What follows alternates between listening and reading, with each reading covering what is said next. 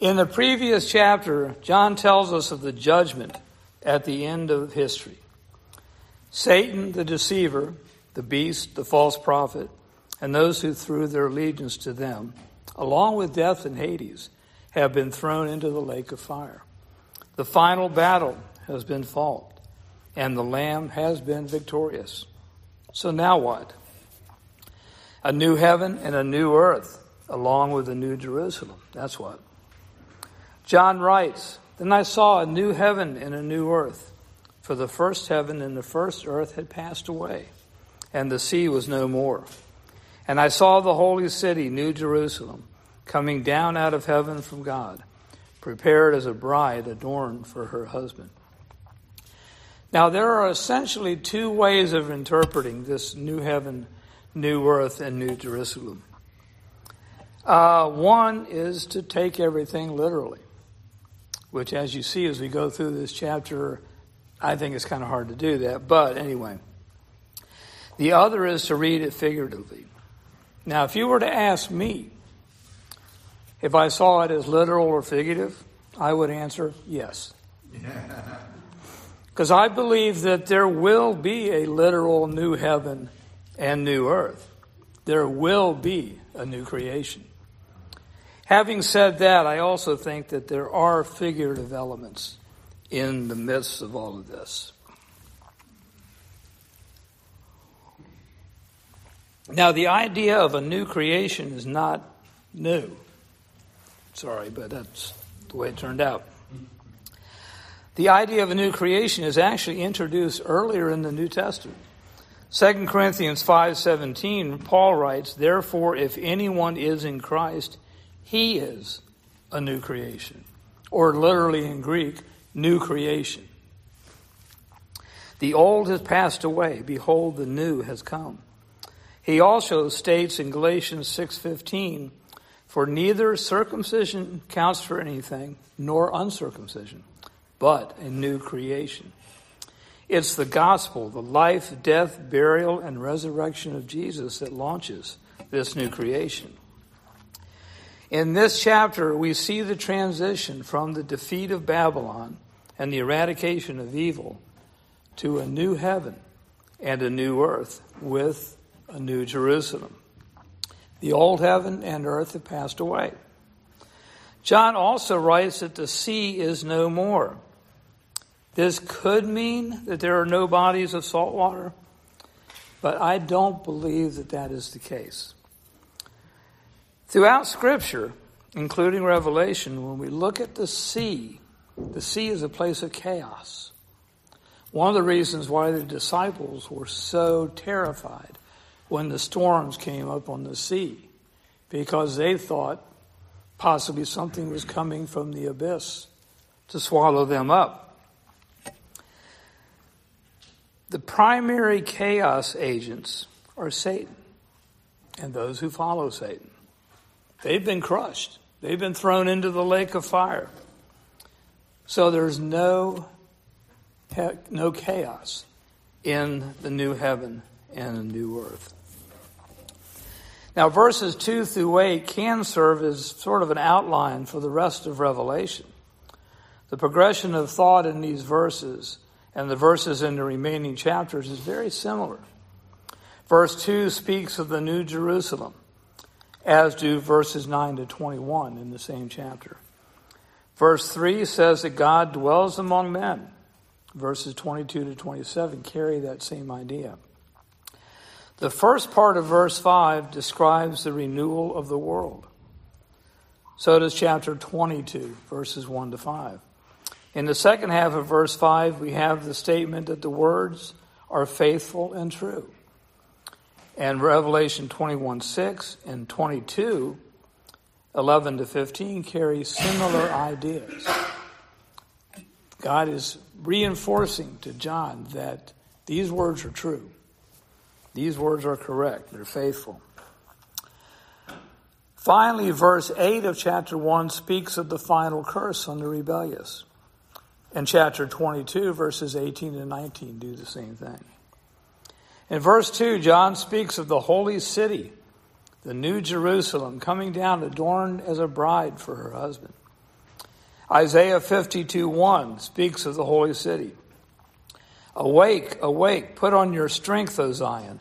Put on your beautiful garments, O Jerusalem, the holy city.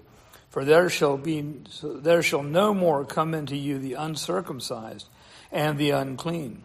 Shake yourself from the dust and arise, be seated, O Jerusalem. Loose the bonds from your neck, O captive daughter of Zion.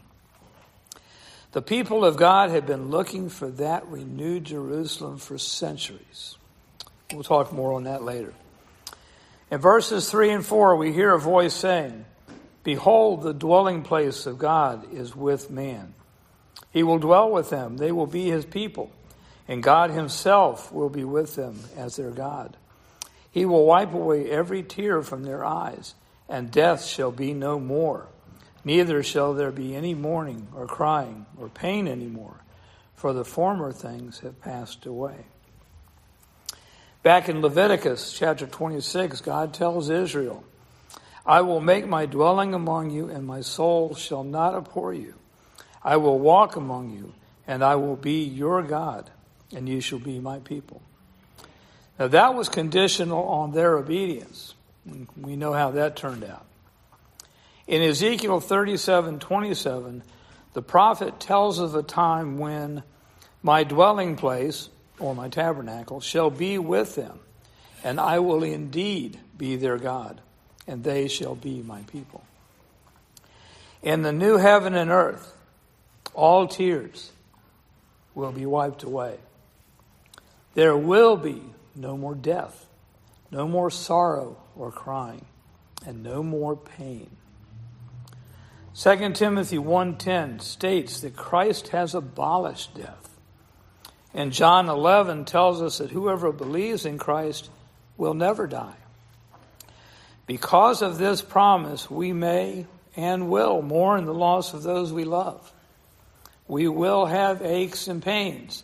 I say that standing here with my hip crying out to me. But as Paul writes in 1 Thessalonians, we do not sorrow as others who have no hope. The former things have passed away. I'm definitely looking forward to that. In verse 5, the one sitting on the throne says, Behold, I am making all things new. Also, he said, Write this down, for these words are trustworthy and true. Back in 2 Corinthians, Paul writes that for the believer, the old things have passed away, and all things have become new. Being a Christian is not just a ticket to heaven, or an assent to a set of beliefs, or a set of rituals. All of life is being renewed as we participate in the new life of God. This renewal progresses until God makes all things new. Commentator and scholar Philip Schaeffer wrote, Religion is not a single separate sphere of human life, but the divine principle by which the entire man is to be pervaded, refined, and made complete. It takes hold of him in his undivided totality, in the center of his personal being, to carry light into his understanding, holiness into his will, and heaven into his heart, and to shed thus the sacred consecration of the new birth and the glorious liberty of the children of God over his whole inward and outward life. No form of existence can withstand the renovating power of God's Spirit. There is no rational element that may not be sanctified, no sphere of natural life that may not be glorified. Now, this was written back in the 1800s. I think he might have been onto something. In verses 6 through 8, John contrasts two groups of people.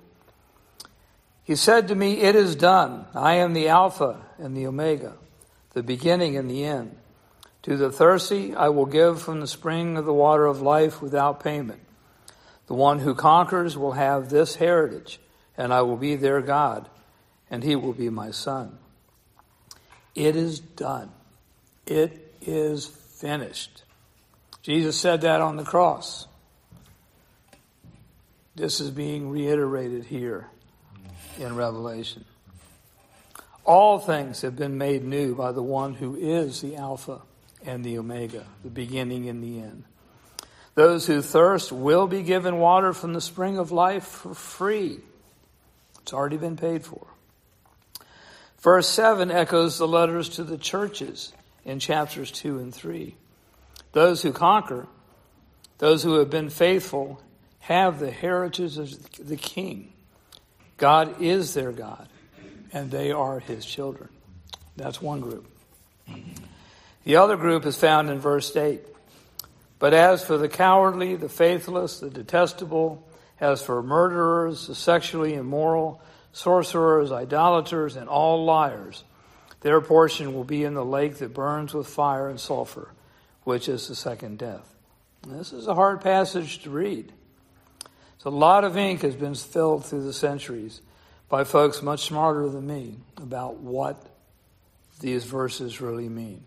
And I'm going to leave it at that. Verses 9 to 21 give us John's vision of the New Jerusalem. Then came one of the 7 angels who had the 7 bowls full of the 7 last plagues, and spoke to me, saying, Come, I will show you the bride, the wife of the Lamb.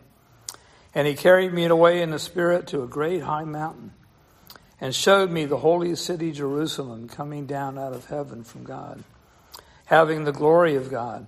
Its radiance like a most rare jewel, like a jasper, clear as crystal.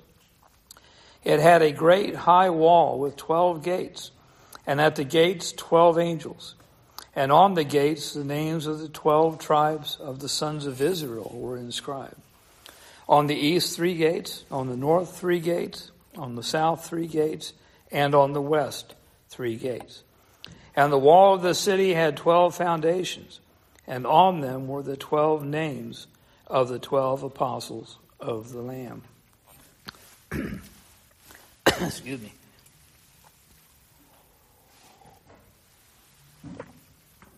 John goes on, and the one who spoke to me had a measuring rod of gold to measure the city and its gates and walls.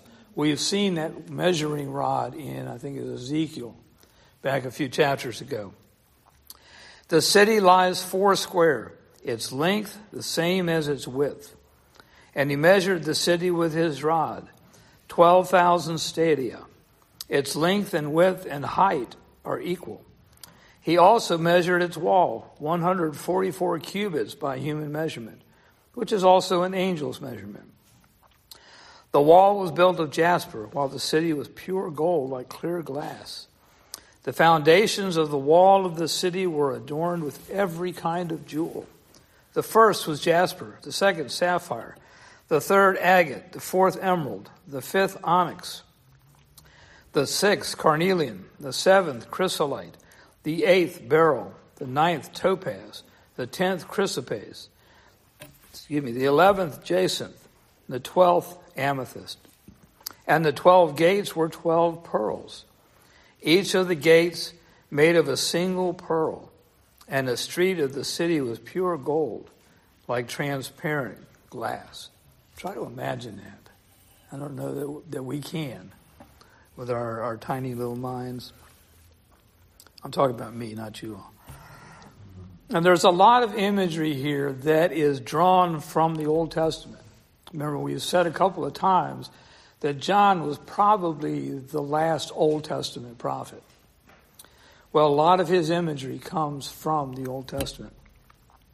Isaiah 52:1 calls Jerusalem the holy city and says that nothing uncircumcised or unclean will enter it.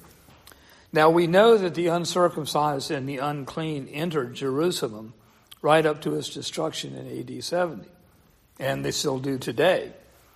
So Isaiah has to be looking down the road. Isaiah reads, "For Zion's sake I will not keep silent, and for Jerusalem's sake I will not be quiet, until her righteousness goes forth as brightness, and her salvation as a burning torch. The nations shall see your righteousness, and all the kings your glory. And you shall be called by a new name that the mouth of the Lord will give. You shall be a crown of beauty in the hand of the Lord, and a royal diadem in the hand of your God. You shall no more be termed forsaken, and your land shall no more be termed desolate. But you shall be called, my delight is in her, and your land married. For the Lord delights in you, and your land shall be married. Behold, the Lord is proclaimed to the end of the earth. Say to the daughter of Zion, behold, your salvation comes.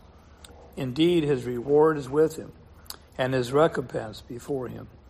And they shall be called the holy people, the redeemed of the Lord. And you shall be called sought out, a city not forsaken. In verse 11, the light coming from the city is full of radiance, like a most rare jewel, like a jasper, clear as crystal. In chapter 3 of his prophecy, Malachi describes those who fear God. On that day, I will make them my jewels, as some translations have it. In verse 12, the city is described as surrounded by a great and high wall. In Isaiah 60, verse 8, God says that the spiritual Jerusalem shall call your walls salvation. In Zechariah 2:5, God states, I will be a wall of fire around her, and I will be the glory in her midst. The wall of the city has 12 gates, with the names of the 12 tribes written on them. Isaiah 60:18 states, and your gates shall be called praise. You want to guess which tribe's name means praise? It's Judah. Yep. The gate in Revelation, the gates bear the names of all 12 tribes. The gates may signify that entrance into the city, or salvation, is through Jesus Christ, who came from the Jewish people, particularly the tribe of Judah. The gates open to the north, the south, the east, and the west, signifying universal access into the kingdom. In Luke 13:29, Jesus says, they will come from the east and the west, from the north and the south, and sit down in the kingdom of God.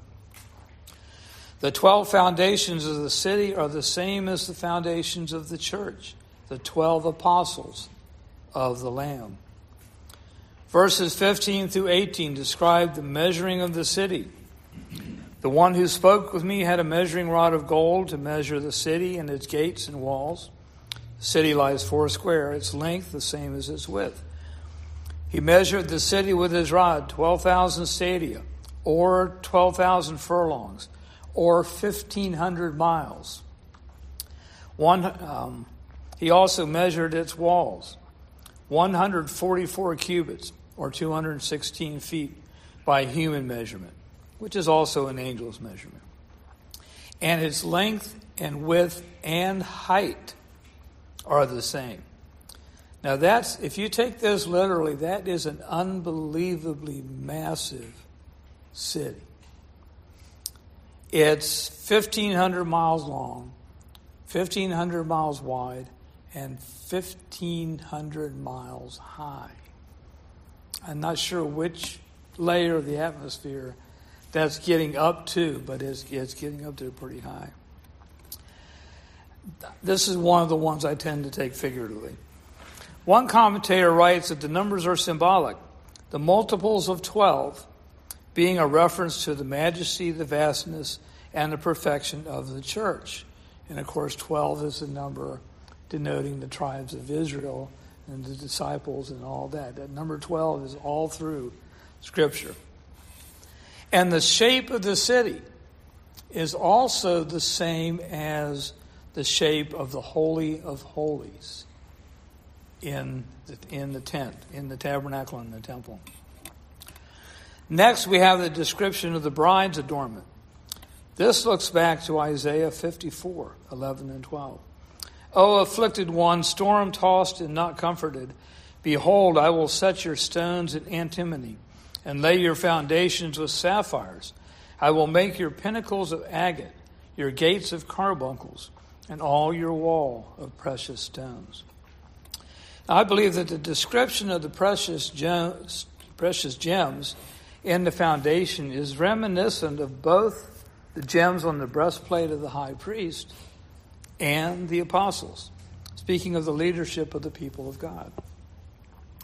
The 12 pearls making up the gates may speak of what is pictured in Paul's words in Acts 14:22, when he writes, "We must through many tribulations enter the kingdom of God." If you know how a pearl is made, it's through little pieces of sand getting in the oyster, and it's tribulation for the oyster, and the oyster forms the pearl around that. So this could be what the pearl is talking about. The streets of the city are pure gold, like transparent glass. This could represent the way of life, the path of those in the New Jerusalem. Verses 23 to 27 speak of the city as having no need of the sun or moon, because the glory of God is the light in which the nations will walk. The kings of the earth will bring their glory and honor into it, and its gates will never be shut. Nothing unclean will ever enter the city. And this was prophesied by Isaiah back in chapter 60. The city sits on a high mountain. Why a high mountain? There are no high mountains in Israel. Mount Zion, where the temple sat, is not really very high. There's no mountain at Megiddo. Michael Heiser makes the point that the mountain imagery is found in the Old Testament in reference to God's dwelling place. Ezekiel 28 speaks of Eden as the holy mountain of God. Eden is a garden, but it's also a mountain. In Ezekiel 43:7, in the midst of the vision of the temple, Ezekiel hears a voice coming from inside the temple saying, "Son of man, this is the place of my throne and the place of the soles of my feet, where I will dwell in the midst of the people of Israel forever. And the house of Israel shall no more defile my holy name, neither they nor their kings, by their whoring and by the dead bodies of their kings at their high places." In the Old Testament, the Ark of the Covenant was called the throne. It's also called God's footstool. This prophecy is fulfilled in Revelation 21, but it's not the temple. It's the heavenly city, Jerusalem. It's the renewed Eden. Now think about what the temple was to Israel. It was a place where heaven and earth met. It's the place where God's people came to be in his presence. Now, where do heaven and earth meet now? Right here. In believers. We are called the temple of God. Right now, we are where heaven and earth meet. In Revelation 21, the entire city of Jerusalem, and I believe the entire new creation, is where heaven and earth meet. Scott McKnight writes, "We will be with one another eternally, flourishing in an eternal city. Justice will be the way of the Lamb for all. Peace will be the way of the Lamb for all. Love will be the way of the Lamb for all. Forever and ever, ever abounding and flourishing in glory and love." So let me close with the last paragraphs of C.S. Lewis's The Last Battle. "And as he spoke, he no longer looked to them like a lion. But the things that began to happen after that were so great and beautiful that I cannot write them. And for us, this is the end of all the stories. And we can most truly say that they all lived happily ever after. But for them, it was only the beginning of the real story. All their life in this world and all their adventures in Narnia had only been the cover and the title page. Now at last they were beginning chapter 1 of the great story, which no one on earth has read, which goes on forever, in which every chapter is better than the one before. Even so come, Lord Jesus.